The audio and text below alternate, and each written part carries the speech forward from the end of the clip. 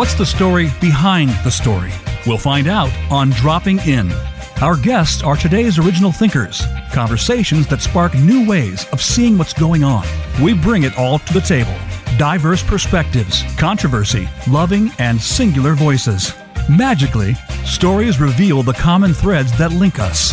Experience the joys, the fist pumps, the detours, and the hard-won truths of those who blaze the trail so that we might do the same. And now, here's your host, Diane Dewey.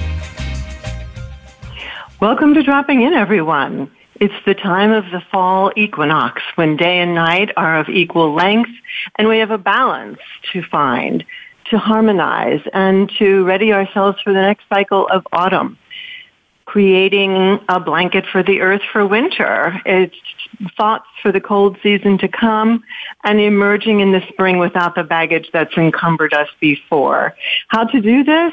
Well, welcome to Creatrix Rising, Unlocking the Power of Midlife Women with Stephanie Raffleock. Welcome, Stephanie. Great to have you with us. Thank you, Diane. I'm so happy to be back with you. It's terrific. I loved reading this book, and I'm going to give our listeners a kind of snapshot that the book profile is that ever since Eve was banned from the garden, women have endured oftentimes painful and inaccurate definitions foisted upon them by the patriarchy, maiden, mother, and crone, representing the three stages assigned to a woman's life cycle. These have been the limiting categories of both ancient and modern mythology, and one label in particular rankles, and that is crone. The word conjures a wizened hag, useless for the most part and marginalized by appearance and ability. None of us has ever truly fit the old-crone image, and for today's midlife woman, a new archetype is being birthed, the Creatrix. So congratulations, Stephanie. This is a personal book, and yet it's a very educational book. Why don't you give us just your brief definition of who the Creatrix is? Well, the word creatrix comes from the three Greek fates. There was the spinner, the weaver, and the cutter. And the weaver was the creatrix. And the word is uniquely feminine. It's not assigned to a man. It's assigned to a woman. And it means a woman who makes things. And why that gender definition is significant is men, as they get older, have had archetypes like sage and wizard, which are uniquely male, but they have a positive connotation to them. And crone, even though I know there have been some feminist groups that have tried to embrace the word crone and sort of make it something more than what it is, it doesn't have a positive connotation. If you trace the word to its etymological beginnings, it's a word that means haggard old woman. It's a word that comes from the old French carrion, which is the flesh of rotting animals that only the vultures will eat. So it isn't a very nice word to assign to women, and no woman I know really wants that title. Yeah, no, it's not attractive for sure. No, this is and your book sheds the image of the crone, the old, spent, withered up woman, and it also can be about rejuvenation. I felt that there was a real sense of finding dynamic energy in ourselves, and absolutely coming into a kind of rebirth phase, which I really feel that women are doing as we speak. That it is really a moment when women have become much more entrepreneurial. And so speak to us a bit about this time of life and a new archetype, the Creatrix, in terms of, for our time, it's a brand new era. In the past, women who weren't in the workforce, maybe did have less of a role to play at this point in their lives. But what you're saying, it seems, is that you're creating, there's a new archetype because the times have also changed to embrace women. Can you speak to that and also how the pandemic impacts the Creatrix? Well, I think you said it quite beautifully when you used the word rejuvenation.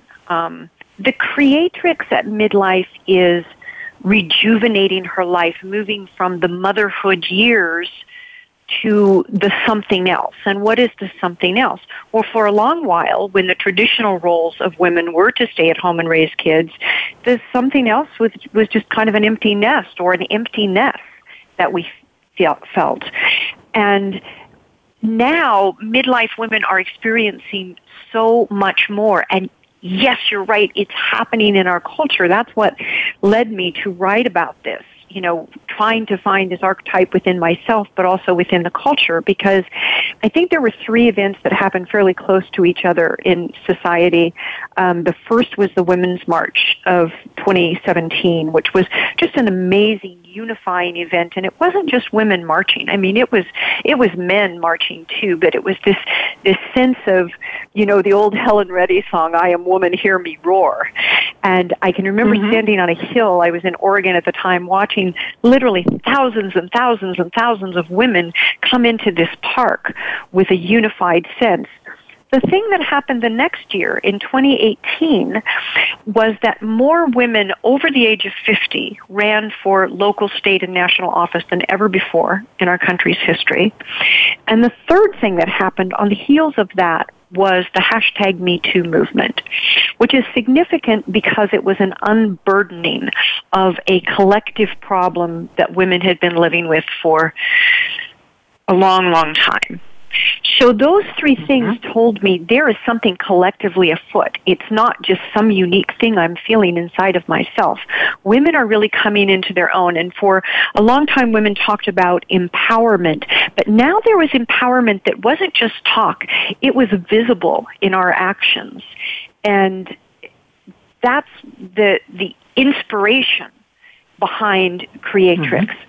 And I do see her. I see her certainly in leadership. I see her, as you mentioned, in entrepreneurism. I see her in education. Women, it's not like we're trying to find our voice. It's like we have a voice, and I feel like we're using it now. There's a wonderful quote in the book, Creatrix Rising, and I'll just read it. This brings me back to my feeling that a Darwinian moment is upon us as we collectively engage in acknowledging that a revolution of creativity, self-worth, and courage is taking place with women, especially older women who are beginning to embody the emerging archetype of the Creatrix. By nature, the Creatrix is a sovereign soul, a seeker tapping into higher vibration and consciousness. She weaves the quality of creativity, courage, self-love, and acceptance along with the practice of gratitude. And she no longer strives to prove herself through the trappings of youth, but remains an uplifter to younger women. So as a kind of mentor or role model, but not enslaved to the old dimensions of what it meant to be a viable woman. So I find this to be very liberating, Stephanie, and I'm very grateful that you brought this to light. It gives us a way forward when we apply a label, Creatrix. It tells us, we're a part of something. We're a part of a movement. And I wondered, for me personally, this is a book about 2020 hindsight and revising the way we've looked at our lives in the past, because that is also the key to liberating the way we look ahead. We're unburdening the self-recrimination. You've had your share of knocks. You've also been in this genre for some time. This is your second book. The first is you were the author of a delightful little book on aging. You went back to university. You've penned articles for a number of publications. I wondered, in all of this evolution, personally, how was it to go back and revisit your life and the way you used to comment on it? For me, it was a liberating, healing experience. To say the quiet part that you don't dare utter out loud, and realize that the way that we're connected with people in the world isn't through the smooth and polite parts of our life. It is through the hard knocks. It is through the suffering. That in fact, the wisdom we have as older women is born in the grit of our life. It doesn't come out of the smooth and shiny places. Women get to the age of 50, and if you're lucky to have lived that long, you've been through a lot. And I have always said you can't go back and change the facts, but you can go back and change what the facts mean. And so we can have this moment of talking differently to ourselves and about ourselves.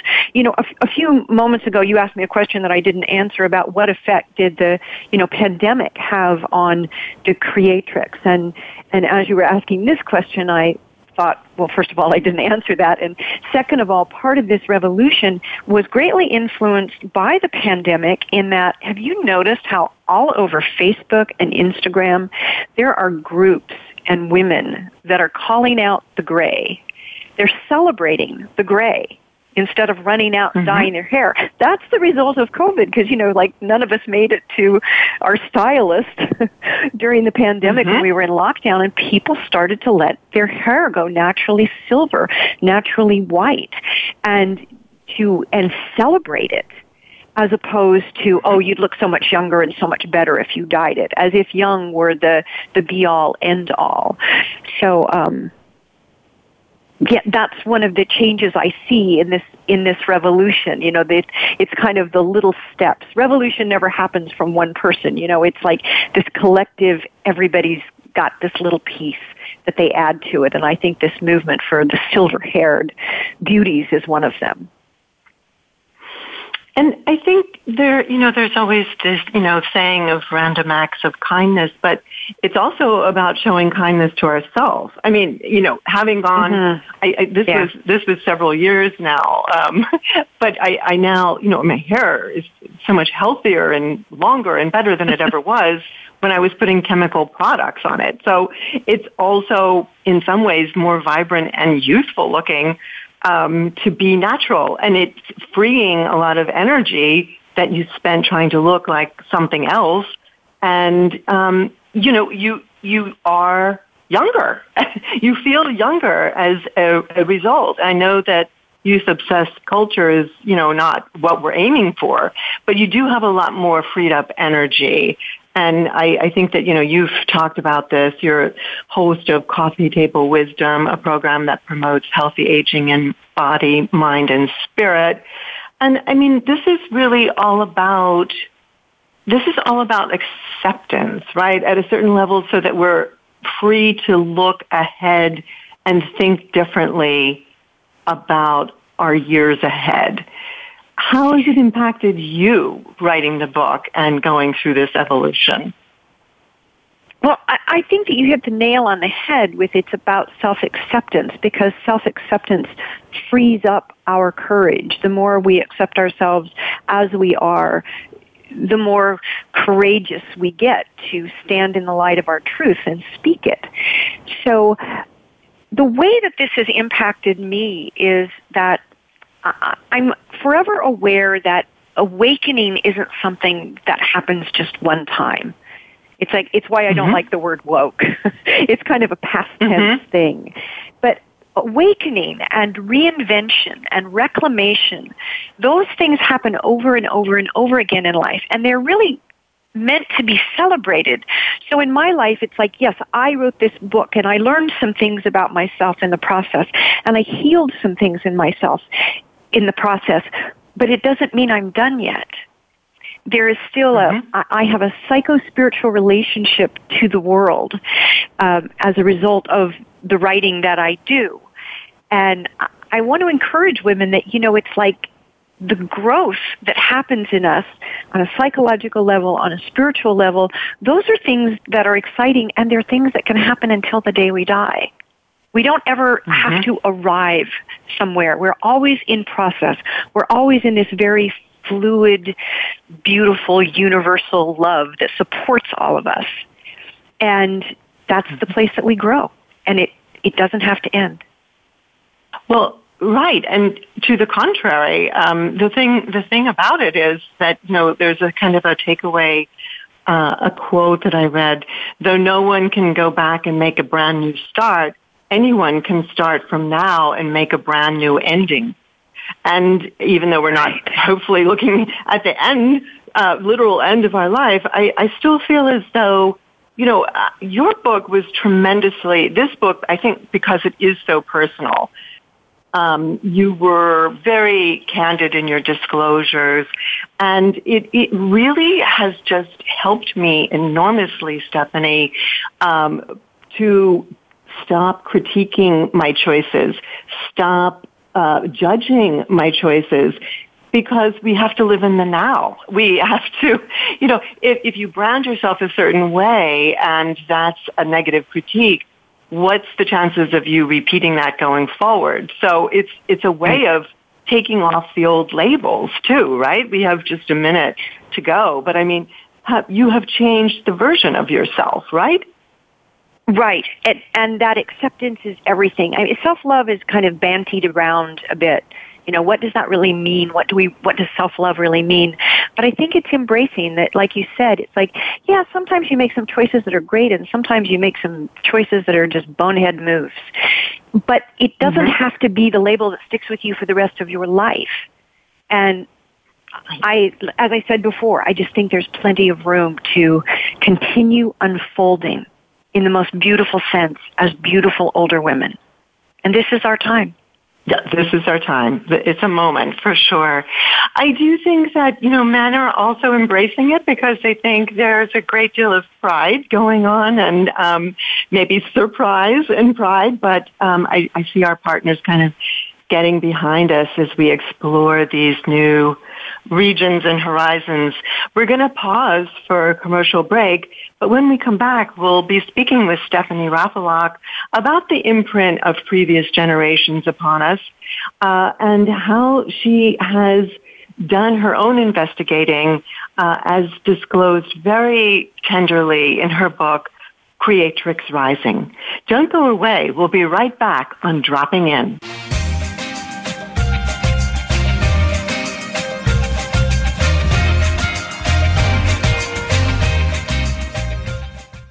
Become our friend on Facebook. Post your thoughts about our shows and network on our timeline. Visit facebook.com/Voice America. She Writes Press is an independent publishing company founded for women writers everywhere. Together with sister company Spark Press, serving men and women, it is both mission-driven and community-oriented. The aim is to serve writers who wish to maintain greater ownership and control of their projects while getting the highest quality editorial help possible, traditional distribution, and an in-house marketing and publicity team. In 2019, She Writes Press was named Indie Publisher of the Year. You can find out more on shewritespress.com. Stimulating talk gets those synapses in the brain firing really fast. all the time. The #1 internet talk station where your opinion counts. VoiceAmerica.com.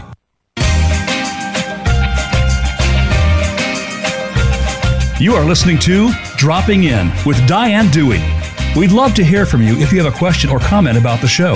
Send us an email to Diane@DianeDewey.com. That's Diane@DianeDewey.com. Now, back to Dropping In.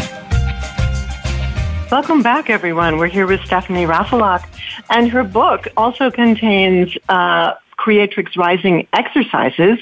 If you want to do your own investigation, Stephanie, you've done a great job of uncovering past nuggets that you point out through previous generations, your grandmother, your mother, how those imprinted you in terms of your self-concept and how they imprint all of us. Can you talk about that a little bit? As I was writing this, I started to think about the women in my life that I would hold as a creatrix and how they had influenced me.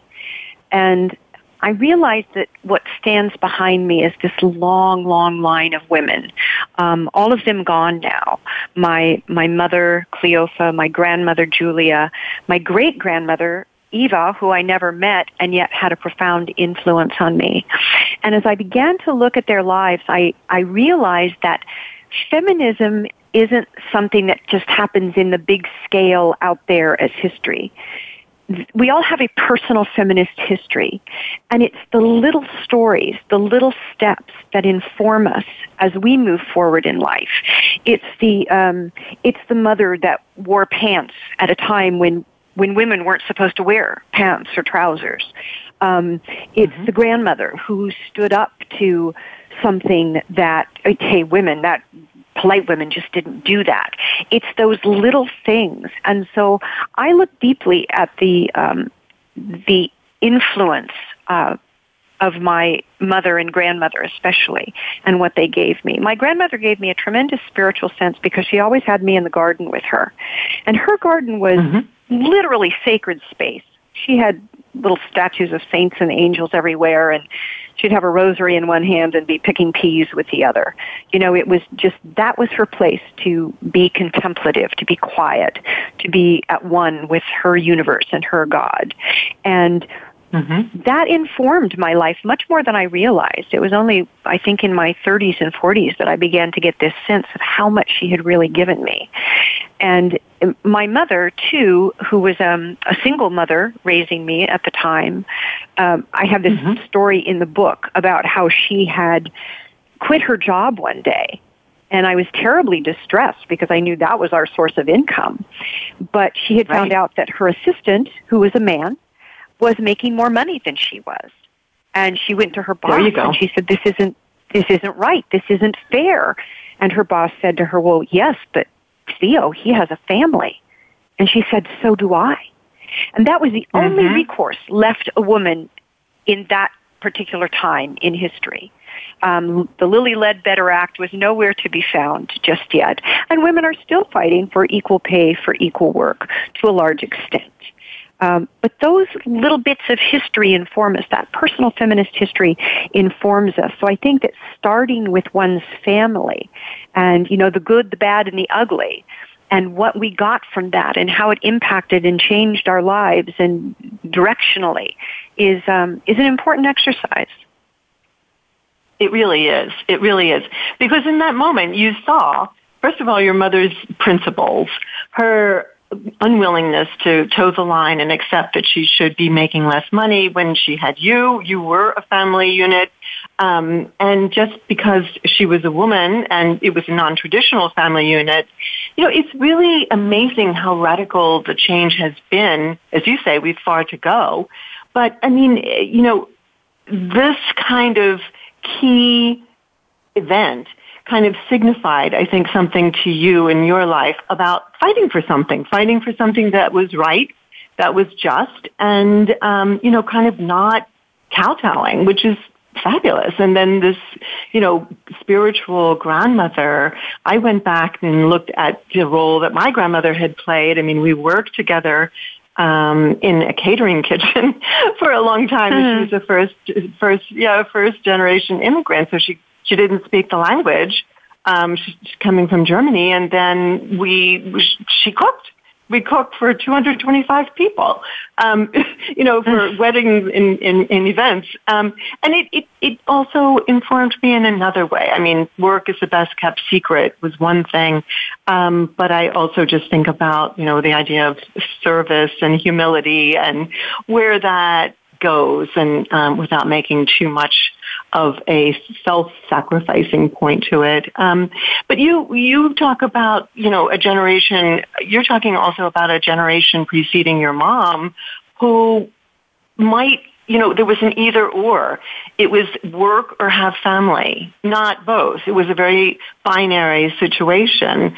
And we were, do you feel as though that message that you have to choose family or career, did it penetrate your consciousness when you were trying to make choices about your career life, for example?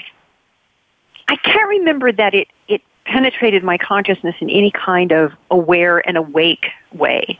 And it probably did inform me on a subconscious level. I knew from my mother that the playing field wasn't level. That was, that was one of the more painful things to learn, but it also alerted me to keeping my eye out for that. That it's like, well, it's good to know the terrain that you're traveling. And I got to a point where I didn't believe that women could have it all, but I also didn't believe that women had to choose. And I think women of this generation of new mothers have it wired and balanced out much more than my generation did. They seem to be able to have, yes, I have work, and yes, I have family, but I have help in my family that in my generation just wasn't around. You just didn't, ask a guy to unload the dishwasher. That was, that was your role. And we had our standard roles. And I think those roles have now bled into each other so that parenting and family is more of a cooperative mom and dad thing than it was in my generation or my mother's generation, where it was like, nope, the woman raises the kids. I mean, you think about it, in my mother's generation, men weren't even in the delivery room. Oh, no. The only part of as if they didn't have anything to do with how the baby got there. Yeah, exactly. Right. Right. No. But what about, let me challenge you here. What about the pandemic in terms of, it started to redesign a lot of the roles at home, right? Because men who were working from home started to realize what goes on to make a house work, more than they had been before. And became, let's say, more involved. Chuckle. Yeah, I mean,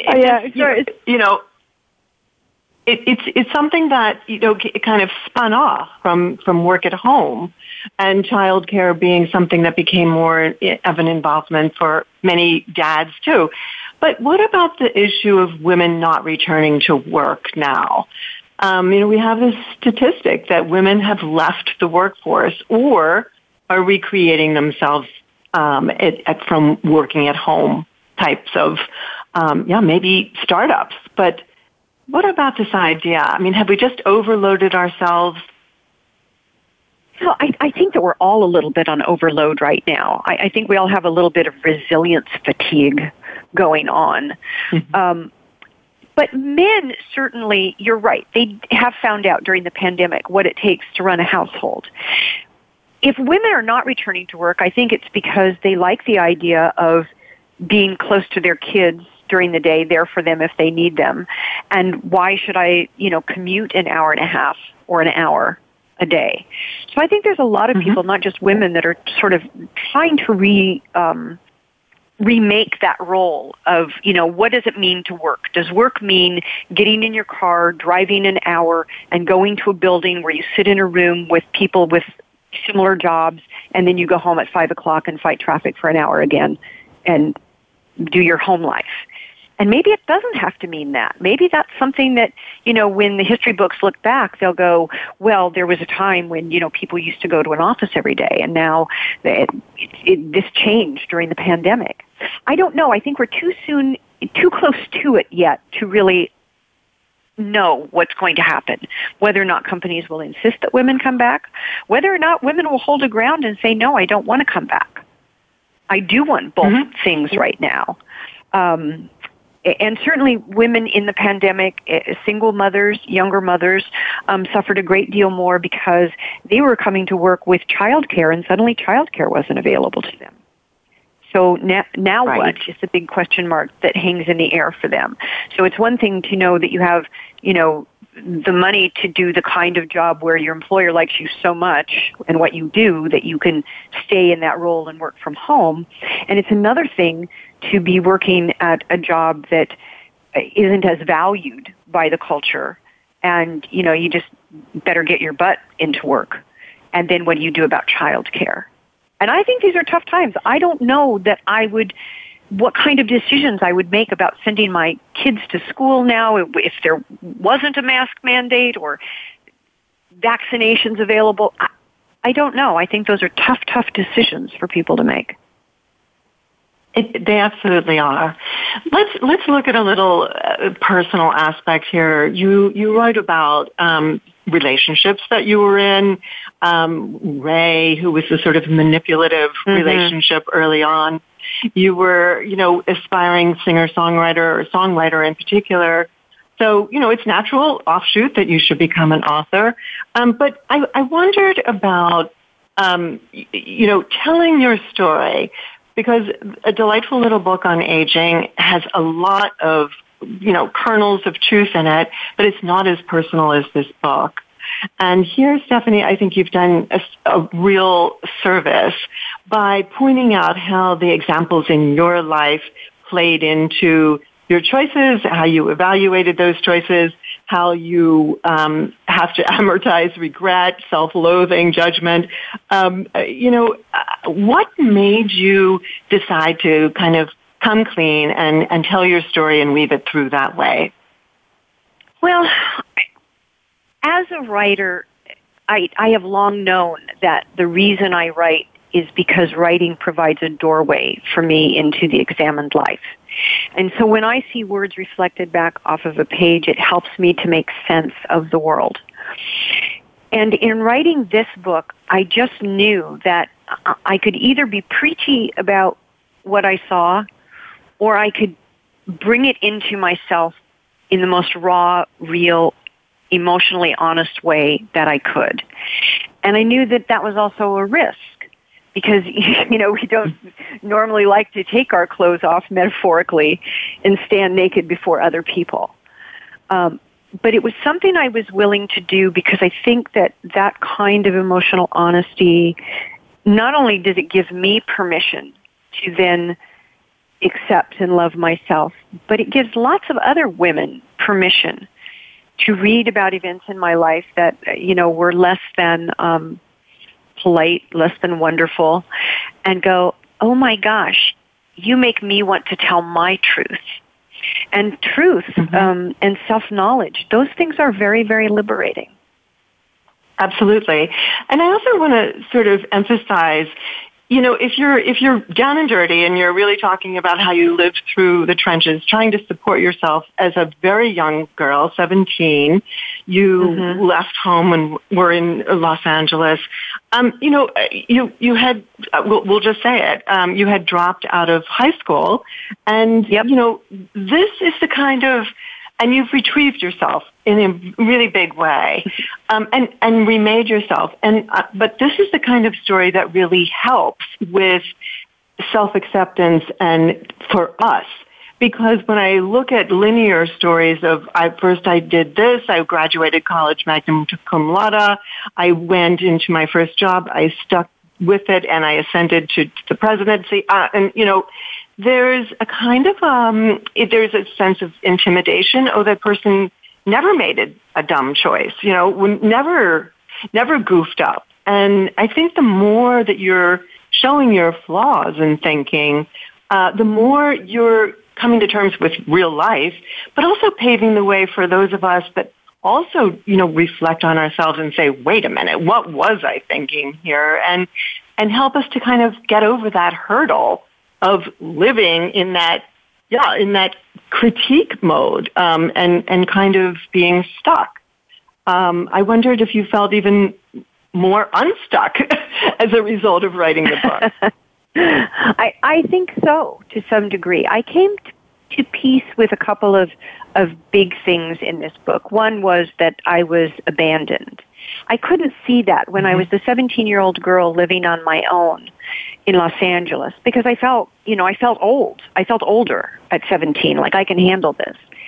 And fast forward into my late 60s, and I'm writing about this, and it was the first time that I was able to see myself as, oh my God, my mom dropped me off in Los Angeles and left me when I was 17. This was a big deal. I look at 17-year-old girls now in my neighborhoods, and they're beautiful, beautiful young women, and to a certain degree they're clueless, which is absolutely appropriate for 17. So to be on my own at 17 was a really, really big piece that came about as a result of of writing this. And just finally telling that story without the unexpressed anger. I had a lot of anger around my mother abandoning me, but I didn't know what the anger was about because I couldn't identify that that's what it was. So now it's like that anger could be released. And I went, well, my mom, I guess, was a lot like me. She made some real bonehead moves, and she made some wonderful moves. And I sort of started to love her as the whole package and feel for the first time in my life, she really did love me. And she was clueless in a lot of ways, as many of us are in our lives. So I think that telling that particular story, that particular part of my life, was very liberating.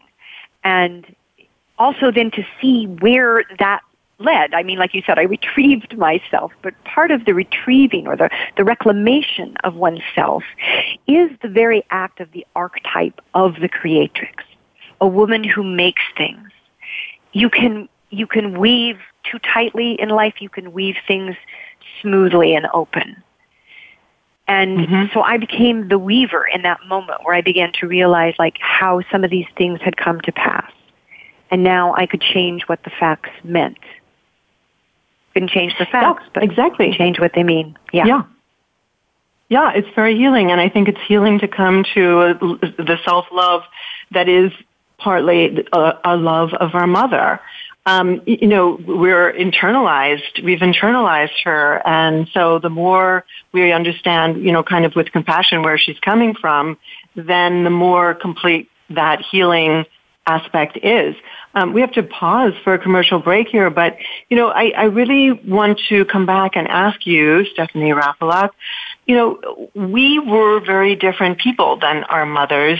Were we so determined and forthright that they didn't really know how to handle us? They couldn't say, no, don't go to LA and, don't do it. Like, I really don't want you to ruin your life. Because I know several sort of parallel stories around people our age, women whose parents said, okay, well, you don't really have to take that, that scholarship, or you don't have to, you don't want to do that. Okay. Because they didn't really know how to force us to do things. We were kind of out of control and a little rampant on our own. And maybe there was just no telling us anything. That's always possible, too.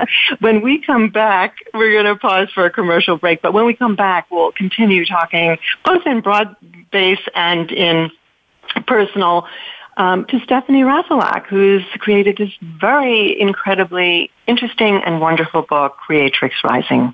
Don't go away. We'll be right back on Dropping In.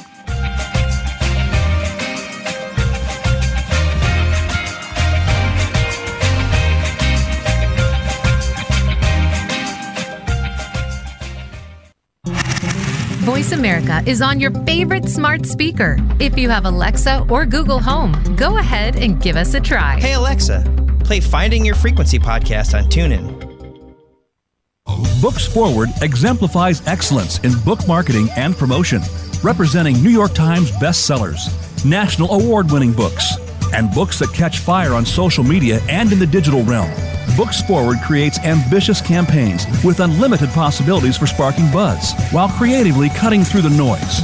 Your book deserves to launch with experts who have set the bar in the industry. To learn more, visit booksforward.com or send us an email at info@booksforward.com. A JKS Communications company. Streaming live. The leader in Internet talk radio. VoiceAmerica.com.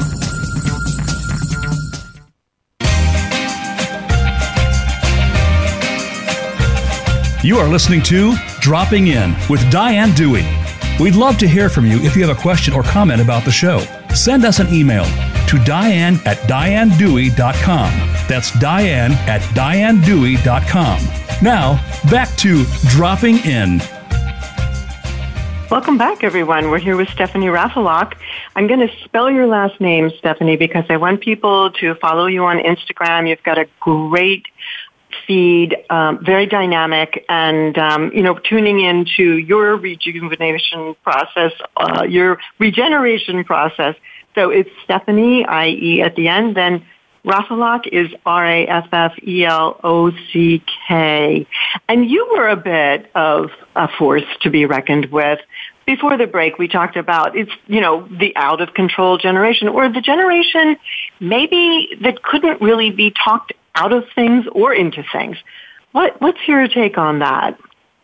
I think that ours was a generation that did not have a context for the trauma that was the backlife of our coming of age.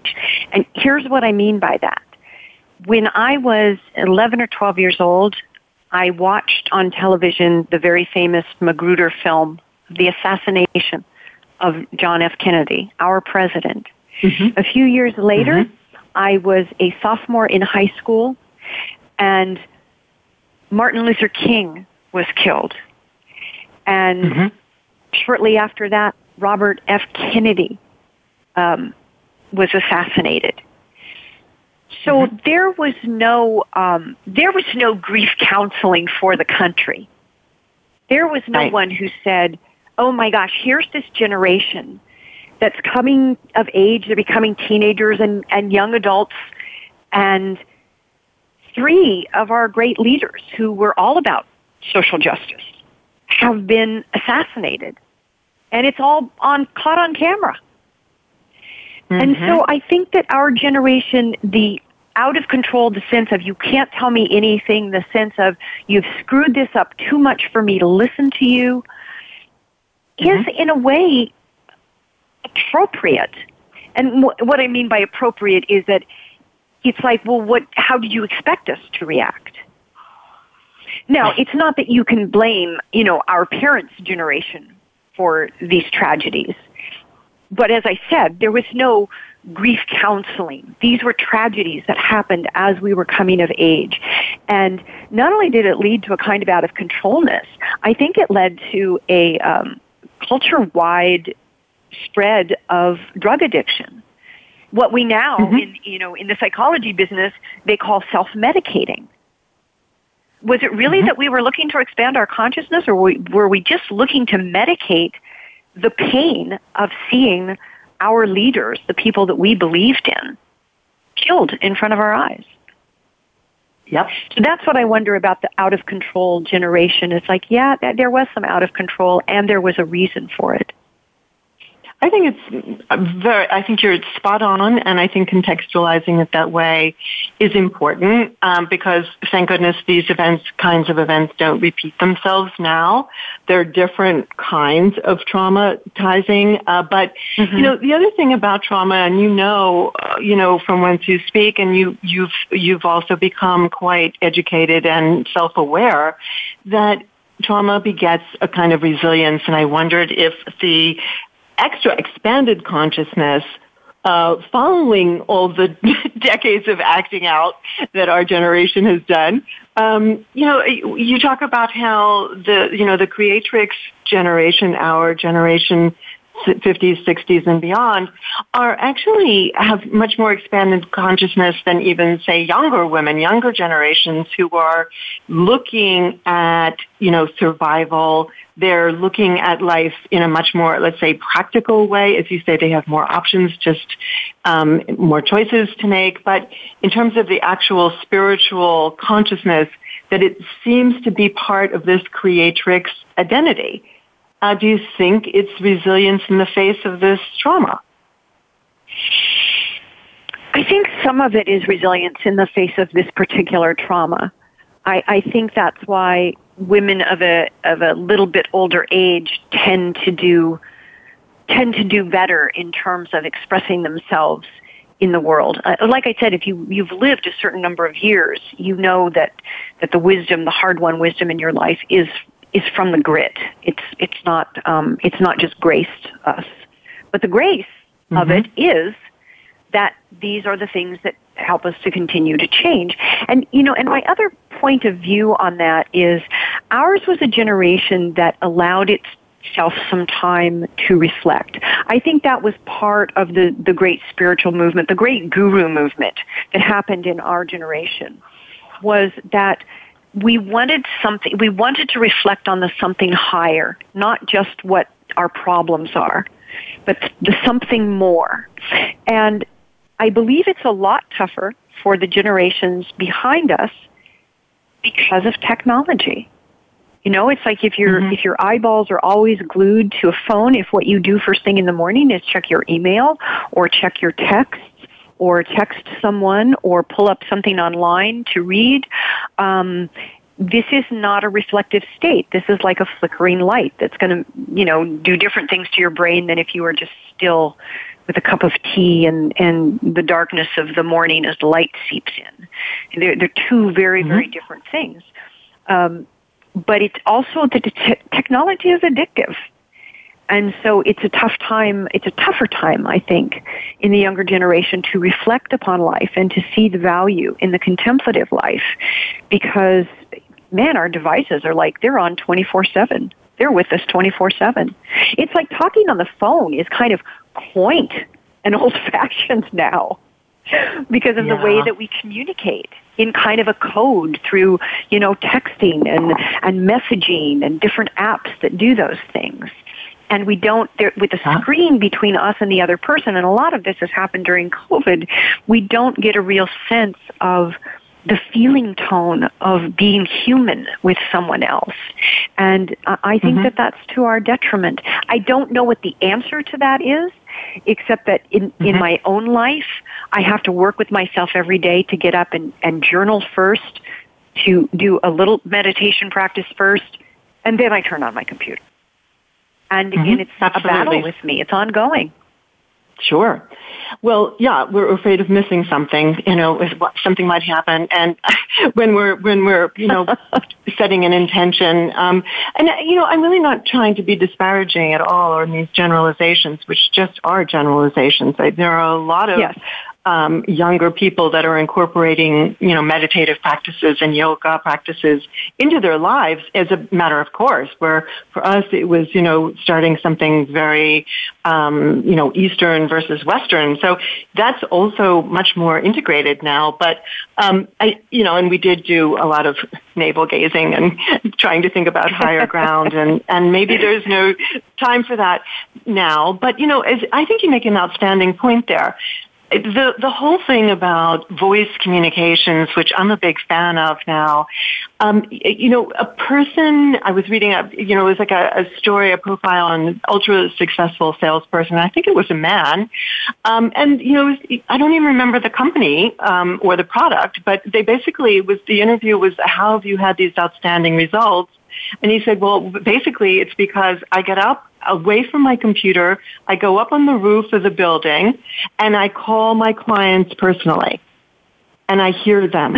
I hear them, their concerns, or I meet with them. That's less COVID times. But, think about it. Think about the amount of detail and nuance that you get from a personal conversation. It's exactly to your point. I think that's a fascinating point.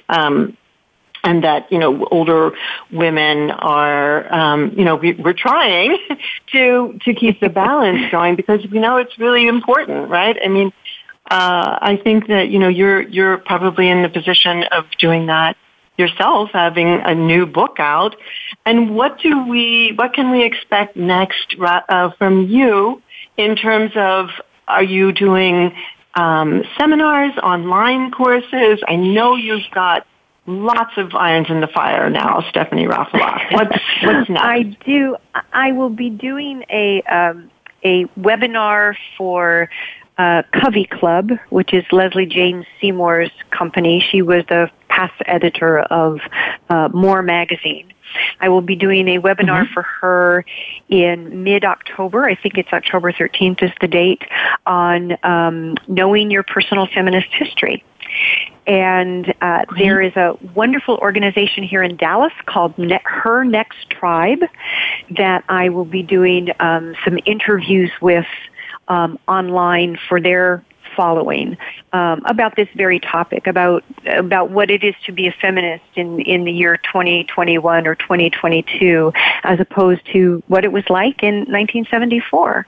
And there's big differences.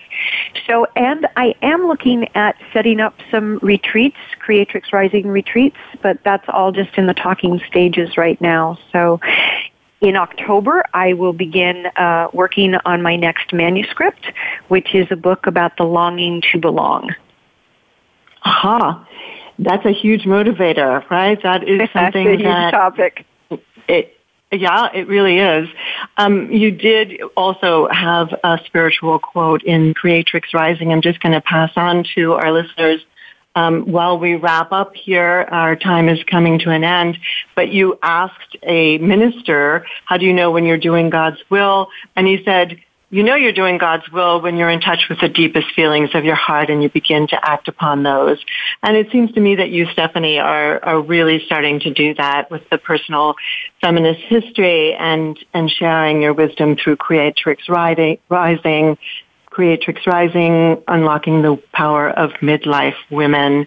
Thank you so much for being with us, Stephanie. We'll look forward to chatting with you again as you go deeper. I would urge people to pick up this book and to look up Stephanie on her website, Twitter, LinkedIn, and Instagram, all under Stephanie Raffleock. Thanks for being with us, Stephanie. Thanks so much, Diane. It's been a pleasure. So I want to just, bring this to a close by saying the book is Creatrix Rising. You can find it wherever books are sold. Thanks very much for your willingness to participate. Thanks to our engineers, Matt Widener and Aaron Keller, to our executive producer, Robert Ciolino, and most of all, to you, our listeners. Remember to stay safe and create a new ending for yourself. Till next week, thank you for dropping in.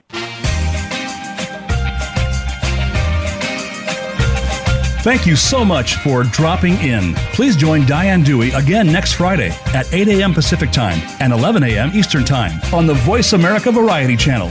We'll see you then.